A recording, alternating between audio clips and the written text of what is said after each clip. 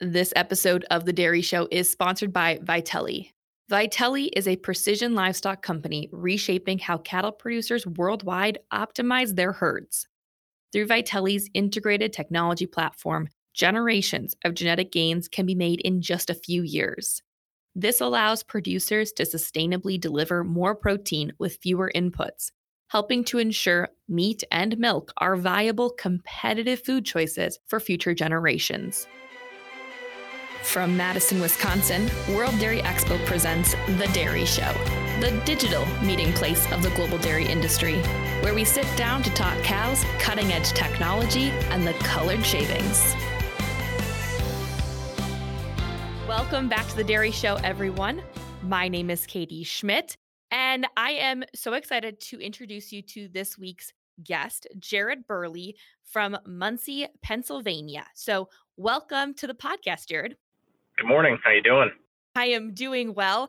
I am looking forward to hearing from you about your dairy in Pennsylvania, about the cows that you're breeding, and just getting to talk to you a little bit about what it's like on your side of the country. So I'm going to have you start, Jared, with introducing yourself a little bit, sharing your background in agriculture and where you're at today. Sure. Well, I'll give you the Reader's Digest version. We're milking 90 cows in central Pennsylvania. My wife, Marcia, and I, we met in college.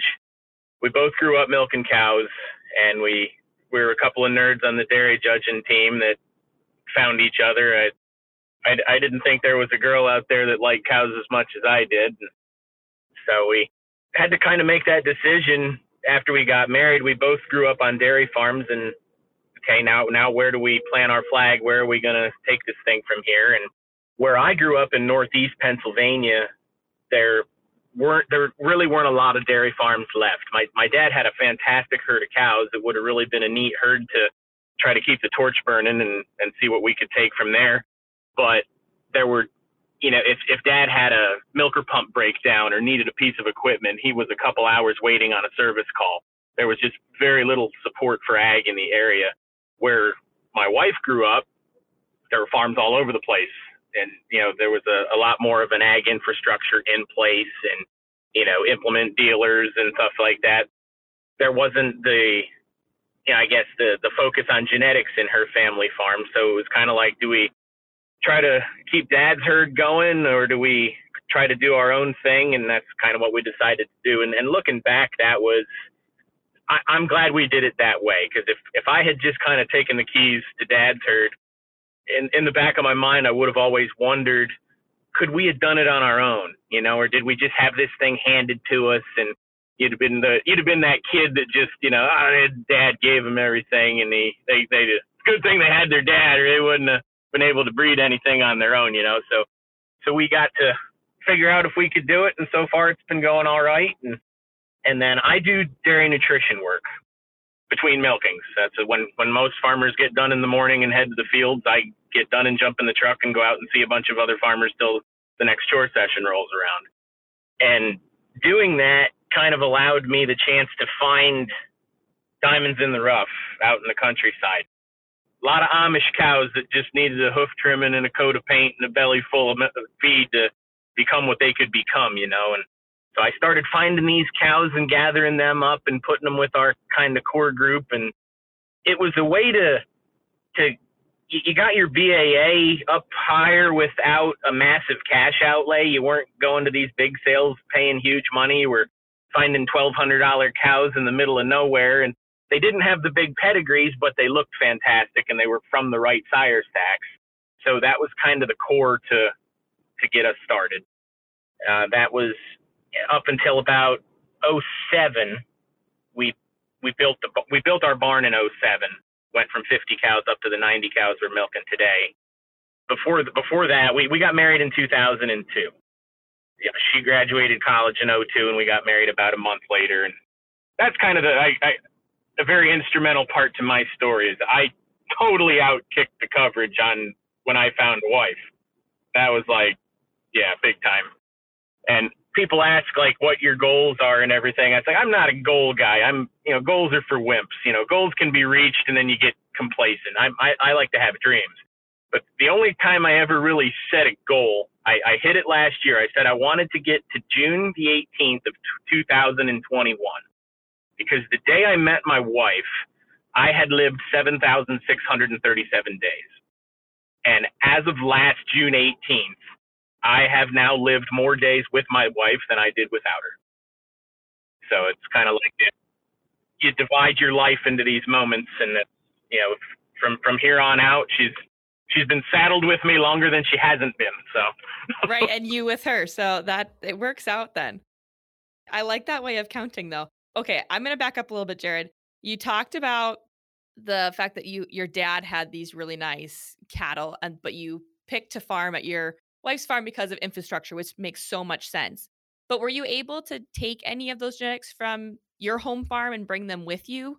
yeah, there was a Hanover Hill Skybuck daughter that was my graduation from high school present, and she ended up excellent, and we built a pretty good cow family around her.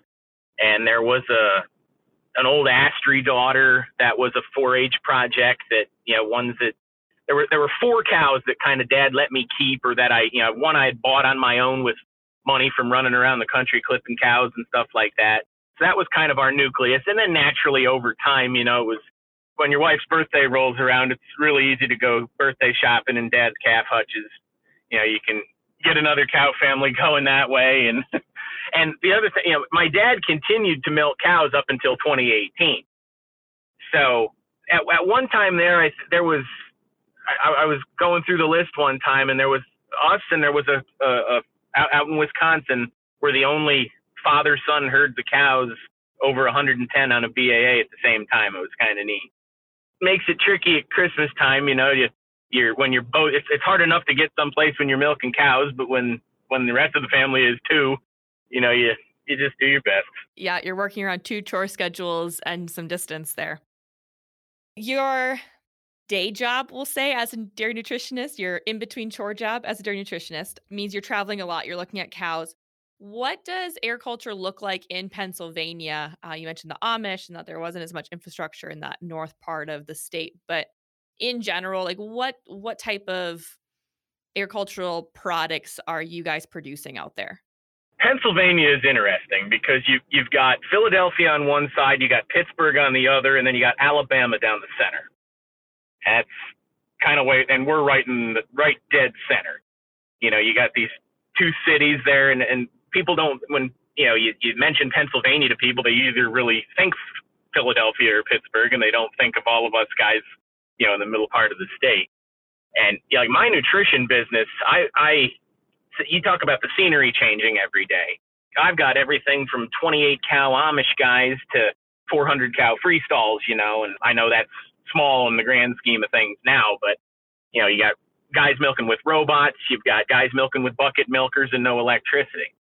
I have a really big Amish base, and for the first, I started doing nutrition when I was like 22, right out of college, and of course, you get out of a truck with a clipboard, you might as well have a bullseye on your shirt when you're a new salesman in these places, but the thing that kind of that bailed me out in the beginning was enough people knew my dad's herd of cows, and I would introduce myself and say, "Hi, I'm Jared Burley," and they'd say, "Oh, are you Kevin's boy?" And that was as good as making 5 stops, because these guys would take you in the barn and show you cows. It didn't take as long to build up that rapport with new customers, because we had that common ground, the Holstein cow. I mean, how many relationships have started because of that? It transcends all barriers, But that was for a long time. My dad comes down every now and then, and he'll ride with me during making nutrition calls, and he made the comment. He said, up home you're Jared. So when you're riding around at home, you're Kevin's boy. When I'm down here, I'm Jared's dad.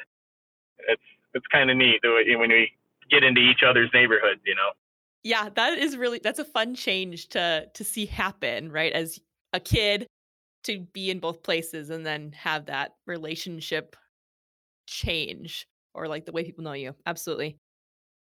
How does it differ feeding Amish cows from what I'm going to call more commercial cows? Nothing really different. I mean, the Amish are just like the rest of us. There's a couple of real superstars and there's a couple of real duds. It's just kind of how it is.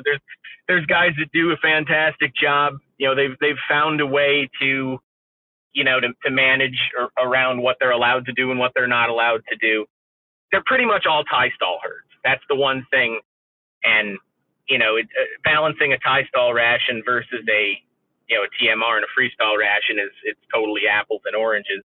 It's actually, people don't think about it that way, but as far as ease from a nutritionist standpoint, 1,000 cow one-shot TMR ration, it doesn't take very long to put it together with, you get your forage samples and plug everything in and get the numbers to come out. But when you're balancing a tie stall ration and a guy's going around the barn with a grain cart every day and individually feeding, you're breaking out a ration for every 10 pounds of production on up the ladder. And, this little 40 cow dairy, takes 10 times the amount of time sitting behind the computer as the big dairy does. But it's not that big. It's just the way you manage it. And it's what I grew up knowing. So I'm a little more at home with that.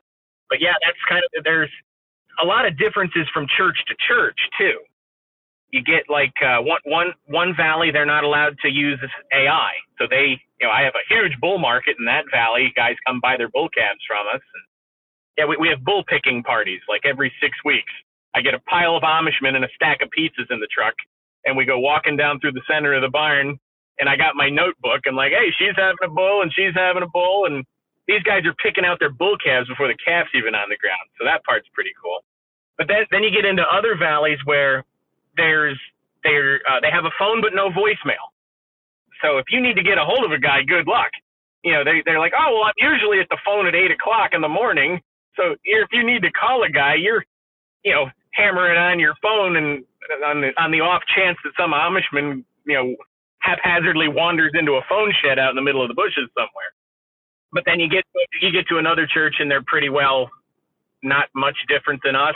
Guys got cell phones and pipelines and a little bit of it takes all of us to make the world spin. Okay, we're going to move on from the Amish and feeding cows. Let's talk about your farm, Scarlet-Summer Holsteins. You mentioned that your wife is also involved. You've got a new barn. What does the barn look like today? What are your facilities? We built the barn in 2007. Up until then, we had a 50 cow tie stall, and it was an old barn, and that we were getting to the ventilation was horrific, and you just on a hot day, you were throwing extra fans and taking hoses around the barn, and I remember the day that it was like, just saying no more, we've got to do something. We had 2 94-point cows at the time. They're the 2 cows that are on our farm sign today. And they were standing next to each other in the barn, and one was laying down and one was standing, and the other one wanted to lay down. And as she laid down, she banged into the other one and made her have to get up. And I was like, look at these 2 cows. I said, we've dreamed our whole life about having cows like these 2. And here we have them in a barn where they can't even lay down at the same time because there's not enough room. And that was kind of the last aha moment where, of course, naturally you're young and you're dragging your feet about, what things cost, and there's family dynamics and things like that too. But it's like, it's way better to jump 2 feet first into everything when you're 27, and not wait until you're 50. And it was, things are expensive, but I don't know anybody that built a barn and said, yeah, I should have waited 5 years. It would have been cheaper. You know what I mean? Those costs always go up no matter what. So that was in 2007 we built, and we went from 50 cows up to, there's 82 tie stalls. And then at the end of the barn, there is 60 feet of box pens. There's 6 box stalls, and we kind of rotate cows through there. People think your best cows are in the box stall. That's not the case. Your trouble is in the box stall. Cows that are too dumb to get up and down in a stall, that like to crawl over the curb, or we'll have, there's usually 1 box stall where you're skipping cows' milkings to get them dry, and then another box stall where somebody's bagging up to have a calf. And then there's somebody on a show ration and somebody that's crampy, and there's usually the faces change in the box stalls quite often as to which cows are back there. We milk with 8 automatic takeoff milkers. Yeah, it's old. It's kind of like the most modern version of old school, I guess you'd say. And for us, like, I have nothing at all against any other type of setup. But as far as promoting your genetics and showing your cows to prospective buyers, there's still no better way than to just go on down through the tie stall barn.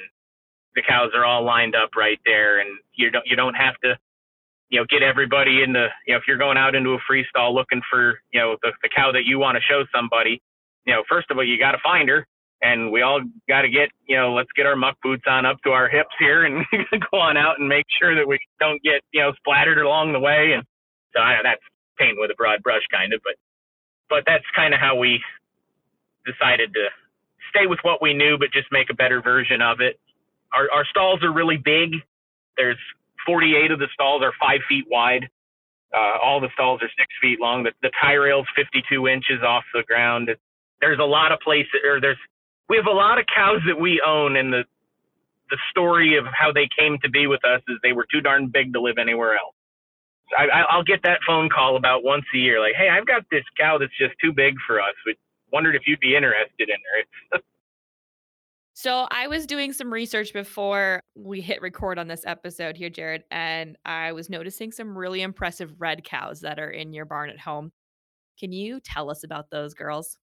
Sure. Scarlet-Summer, my wife loves summertime and I love red cows. So Scarlet-Summer is how the herd prefix came along. And right now there's 11 94-point cows in the barn. 3 of those 94-point cows are red and white. And 2 of those 94-point red cows are like I tell everybody, they're the reason that we have like clothes and food and stuff. They've basically, when milk price was at its lowest and the times have been the most dire and bleak, those 2 red cows, what they have done is far beyond anything any of us would have ever imagined or felt we deserved. One of them's Martini. She's the one we bred. She's a barbed wire daughter, and she's the record milk holder right now with 69,000 pounds of milk for a red and white cow. And the funny story with her, I was doing nutrition work for a herd north of us, and we went to their dispersal, and we bought 3 cows at their dispersal, and one of those was Martini's Grand Dam, and she was a Durham that sold pregnant to Rampage, and she was carrying a heifer calf. So Martini's dam came in dam from a purchase of one of my nutrition customers, and we bred that Rampage to barbed wire, and that's where Martini came from. And she had made 57,000 pounds with her 4-year-old lactation. And another one of my customers was reading the Holstein International the following year. She had calved in again and had a couple tests over 200 pounds, and I kind of got thinking, man, I don't know if a red cow's ever made 60,000. So I started asking around to folks I thought might know, and nobody could find one. I'm like, man, maybe we'll have the first one. Then this Holstein International article came out, and one of my customers saw it and said, hey, I saw your red cow in the Holstein International for the highest milk record in the world. And I'm like, man, how'd they know her lactation's only like half over? Well, then we looked it up, and well, here it was the previous lactation of 57,000. She was already the world record milk cow, and I didn't even know it. So here I'm wishing upon a star that maybe we could have this magical accomplishment that we already had, and we were too dumb to even know that we had it. So she goes on and crushed her own record by 12,000 pounds. So, and naturally we started flushing her and trying to get daughters on the ground from this girl. And then in 2018, the Rockland sale in upstate New York came along, and I saw a 94-point red and white daughter of Talent Barbara selling. Now, give you the back of that story. Talent Barbara, to me, I divide my breeding career into 2 distinct portions. The time before I saw Barbara and the time after I saw Barbara. I saw her in a fitting shoot at a show, and that right there, I said, that's what I want to make every time I thaw out a straw of semen. That's what I want the results to be. That I never saw a cow that strong, and I never saw a cow that pretty, and it was at the exact same time. Usually the big, strong cows have to have their bone cleaned up a little bit. Or usually those ultra dairy cows that are super thin-hided and flat-boned, you'd like to give them a little more substance, a little more expansion of forerib, a little more width of chest. Not Barbara. She was as pretty and flat, but you could watch blood run through her veins.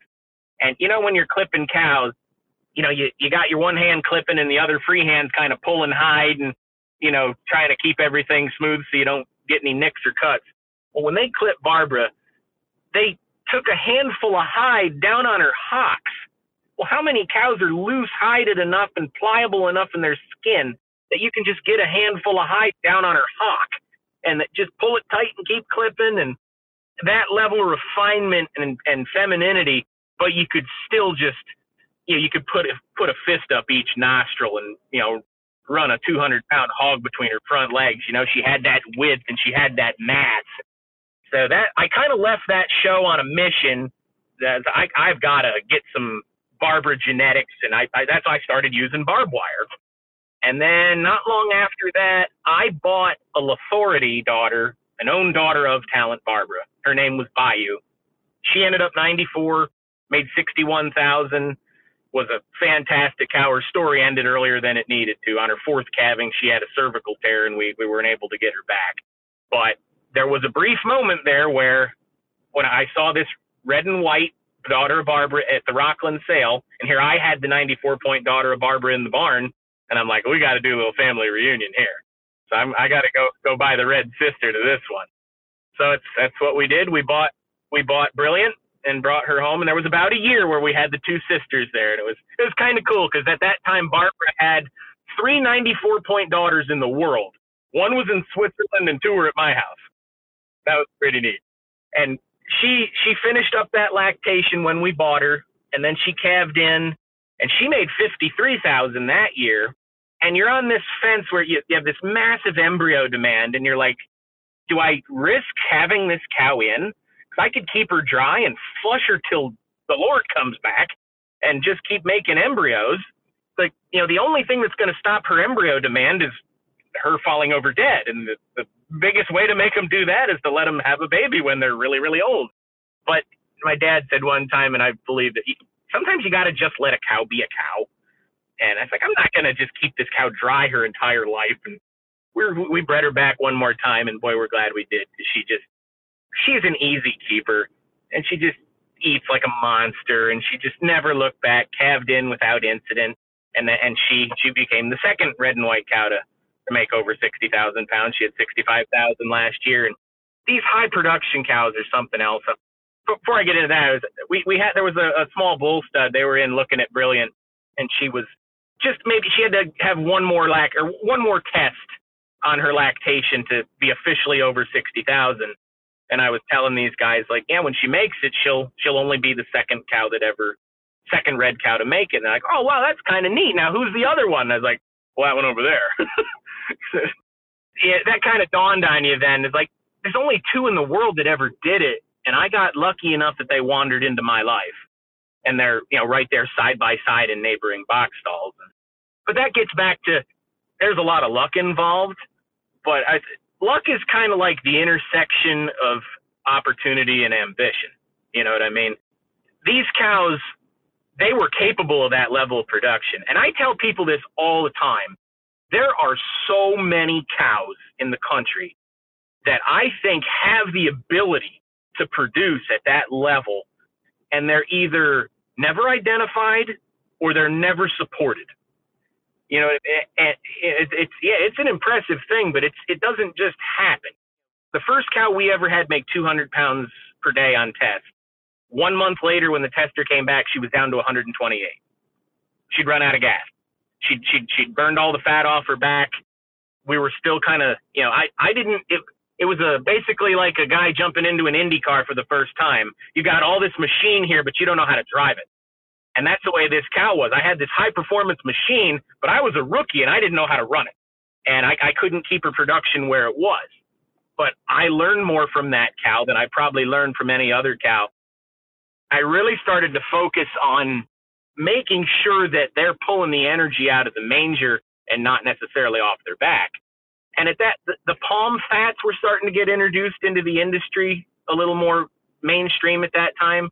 And they were a game changer. There were a lot of products out there that, like Megalac and stuff, that they were great energy products, but they weren't palatable. Cows hated to eat them. And doesn't matter how good they are if they lay there in the manger. So the palm fats were palatable. The cows could eat them, and it really supported that high level production. And the other thing we did, B vitamins all the time. The main thing with like Martini, I didn't do this with Brilliant. She didn't need it, and plus she's a little more spirited than Martini is. If she's 84 points, she's a dirty old witch. If she's 94 points, she's got spirit. That's kind of the difference there. So we would give Martini bicarb boluses every day, because really to support the level of to eat the amount of grain and forage it takes to make that amount of milk, the amount of buffer that you need in a stomach to keep it going. If you were to just mix that amount of buffer into a cow's ration, there again, you could run into palatability issues. So we would just take a 50-pound bag of bicarb, buy a pack of empty boluses at the farm store, fill them up. And if you ever need to get a bunch of bicarb boluses filled up really fast, you just give each kid a box of empty boluses, and first one to fill the box gets $10, and off you go. But Martini was a cow where, you walked up to her with the pill gun, she'd open wide, one big gulp, thanks, Jared, back to eating. She was just so friendly about it. It was no issue at all to do that. So that's part of why I think we're able to help, support her level of production for as long as it did. So, and Brilliant she's just a little more high geared, as far as she's just so aggressive about the way she eats. And, whenever the phone rings for embryos, 9 out of 10 times it's for one of those two cows. I can see why. Because you're doing embryo work and because you're working on these genetic pieces in the herd, but you're still maintaining a smaller herd. I think one of the troubles that people run into is how you manage recips and getting those calves on the ground, right? While still having calves out of the young heifers that you're interested in. How do you manage that very fine balance or fine line? Well, here's where we get to talk about the Amish folks again. Yeah, your recips is like this. Yeah, if I ever find a genie in a bottle, I'm going to have thousands of heifers and lots of places to put embryos. But anyway, you run into a point where you use your own cows for as long as you can, but then you get to a point where every single heifer out in the heifer barn was an embryo. Well, you kind of want to breed them because that was kind of the whole point. But then again, we do still put a lot of embryos into animals that were an embryo because she doesn't have an udder yet.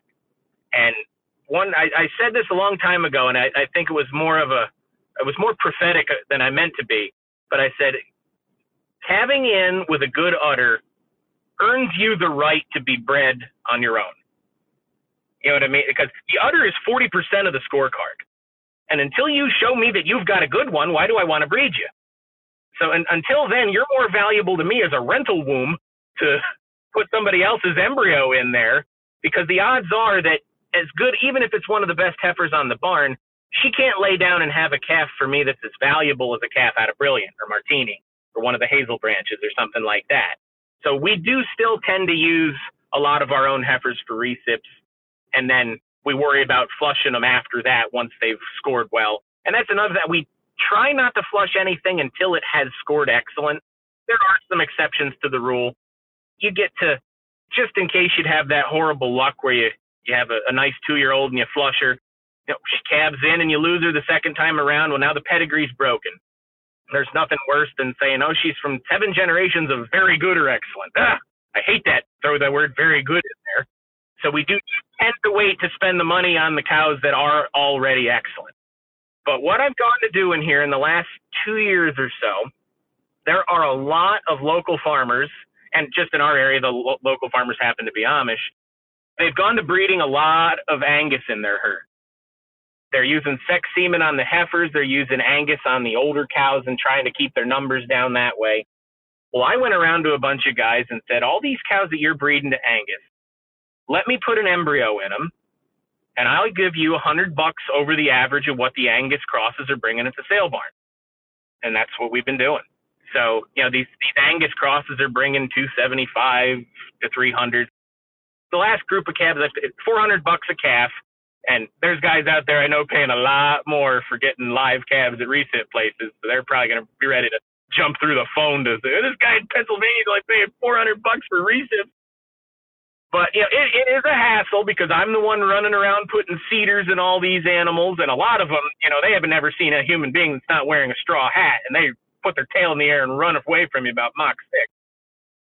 Get to wrestle with all these critters, and it's hard, all the other expenses naturally, we're paying to put the eggs in, and so these guys are getting a pregnant animal. They're not buying semen, they're not buying cedars, luteolice, they don't have an AI technician fee or anything like that. And then when the calf's born, I'm like a little fairy. I flutter in the night and scoop up my calf and throw it in the truck, and off I go. Like frozen colostrum that we, older cows that have good quality colostrum, we freeze as much as we can, and then we'll have that on hand at the farms where the calves are being born in case they're born at a time where I can't quite get there immediately. And then you got all your Tri-Shield, your First Defense, your enforced vaccines, all those. I have them scattered all over the countryside for guys to give to newborn calves. And so it takes, there's a lot of, you're connecting a lot of dots, but when you're driving home with a little red and white calf riding shotgun next to you, it's worth it. It's a good day. It's labor intensive though for you. That's the trade-off of a cheaper rental womb, as you put it. Yeah. Well, and your show months, June, December, September, March, it's like you might as well not even try to plan anything. Because like that first week of December, you might be thinking you're wrapping up chores and you're beat. And you're like, man, I can't wait to just get a shower and collapse immediately. And the phone rings and it's the Amish neighbor 12 miles away says, hey, I got 2 feet sticking out. And they're like, all right, I'll be right there. Yeah. Joke's on you. So, Jared, what you're doing is a little, I think, maybe unique compared to other people that we've had on this podcast. So this has been such a treat for me, and hopefully listeners feel the same way.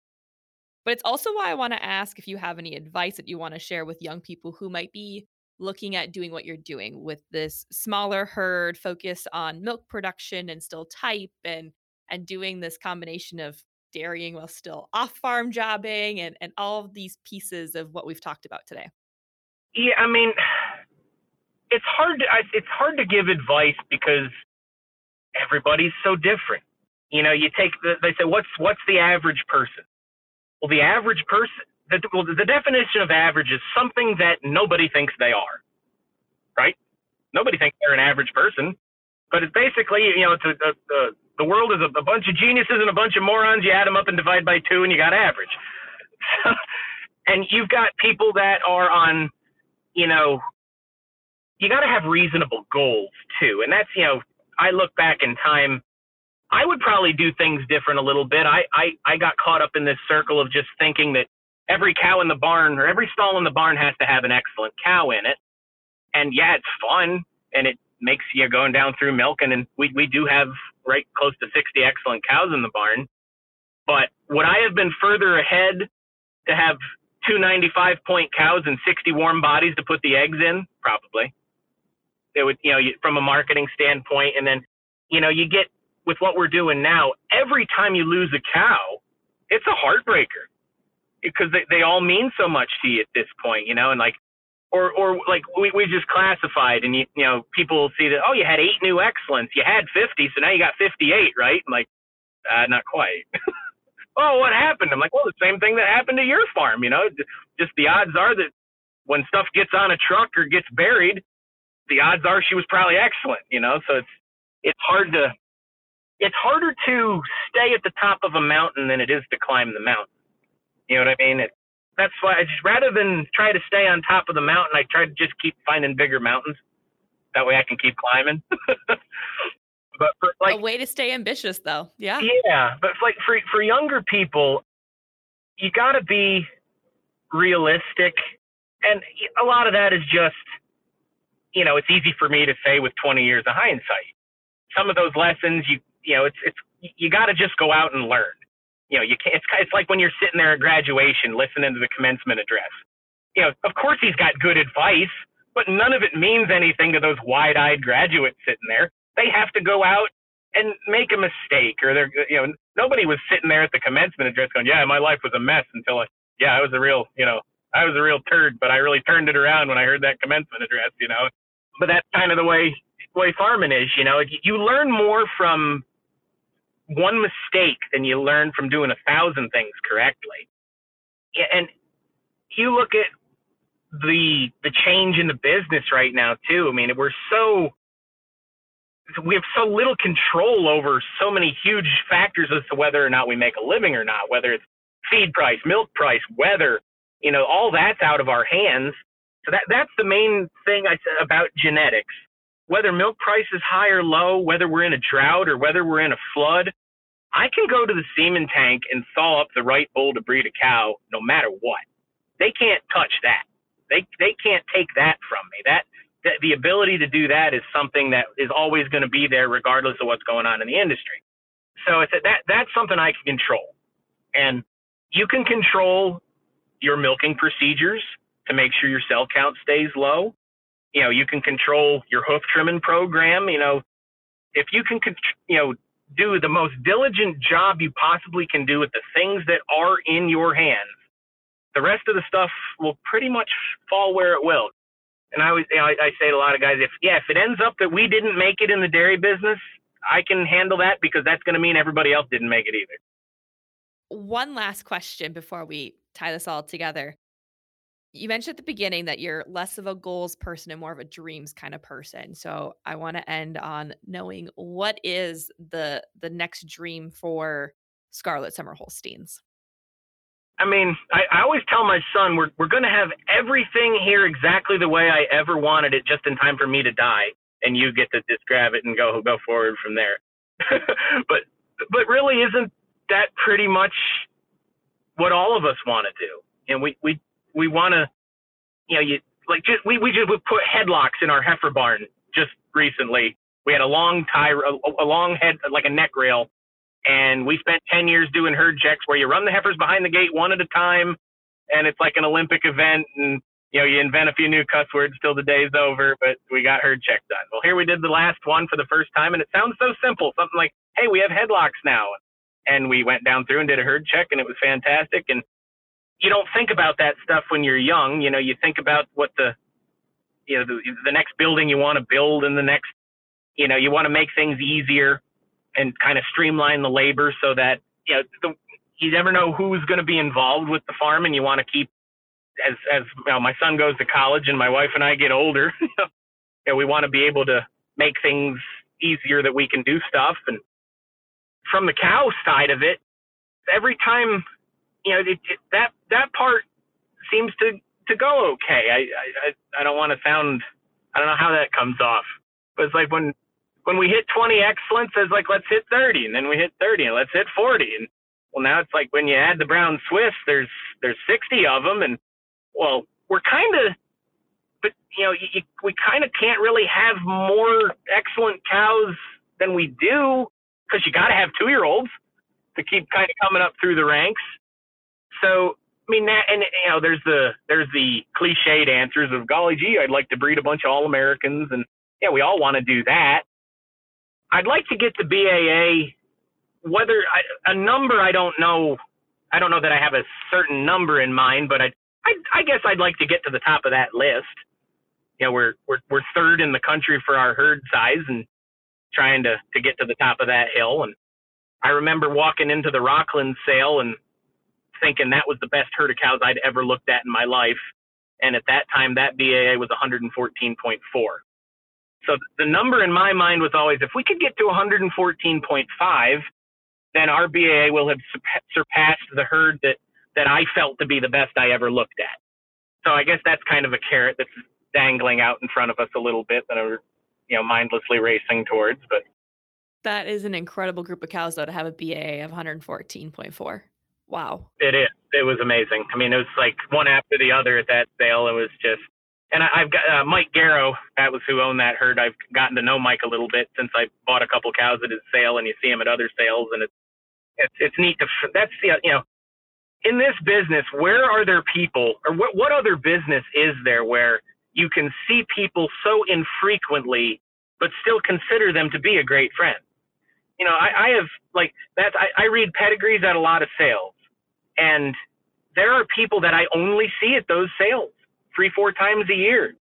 And they're people like, if, if you were getting married, you'd invite them to the wedding. They're that kind of friend, but they milk cows too, and they can't just up and leave and come visit all the time. And so that's I always thought a neat thing about farming. You got people that work a 9 to 5 and see people day after day, every day, that they don't have the intimate connection and feeling about their business as we have as dairymen with people that live across the country that we maybe only get to see at the World Dairy Expo, or maybe only get to see at the All American Dairy Show. Or it's a powerful business to be in. Yeah, I think that's one of the things that makes Expo so special, right? Is that it is that one time a year people see each other. But yeah, it's that shared passion of dairy. But Jared, I could probably ask you questions the rest of the day and I would still be learning and laughing. And so I have to say thank you so much for taking the time, for talking with us, for being on the show, and good luck with the cows at home. And hopefully we'll see you in a couple months at Expo. Yeah, we'll do our best. I got to figure out how to get out there. The last couple of years, my son goes out and works for other people, and I stay home. But we're gonna short straw there. Yeah, well, there's so many farmers that never leave the farm, and they wear it like this badge of honor. They're like, I haven't missed a milking in 30 years, and like, hey, congratulations, you hermit, And I don't want to be like that, But we're just finally kind of reaching that stage where our son's 18, our daughter's 15, and in the next couple of years, I think we're gonna, finally have the people to be able to run the ship at home, so my wife and I can get to do a couple of those kind of things. So maybe we'll get to see you in person out there. Good. Well, I hope so. And thank you again so much, Jared, and take care. Yep. Thank you. Thanks for having me. We want to thank our episode sponsor, Vitelli, one more time. Visit Vitelli.com to accelerate your genetics with hormone-free in vitro fertilization by signing up your donors for an ovum pickup.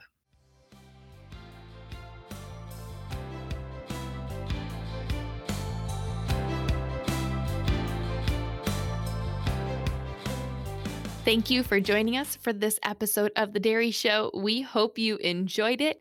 And don't forget to hit like and subscribe wherever you are listening to us today. And of course, don't forget to tell your friends about how much you are enjoying The Dairy Show. We would love to have them join us as well. And last but not least, if you have any comments for us, send us an email at wde@wdexpo.com. We would love to hear from you.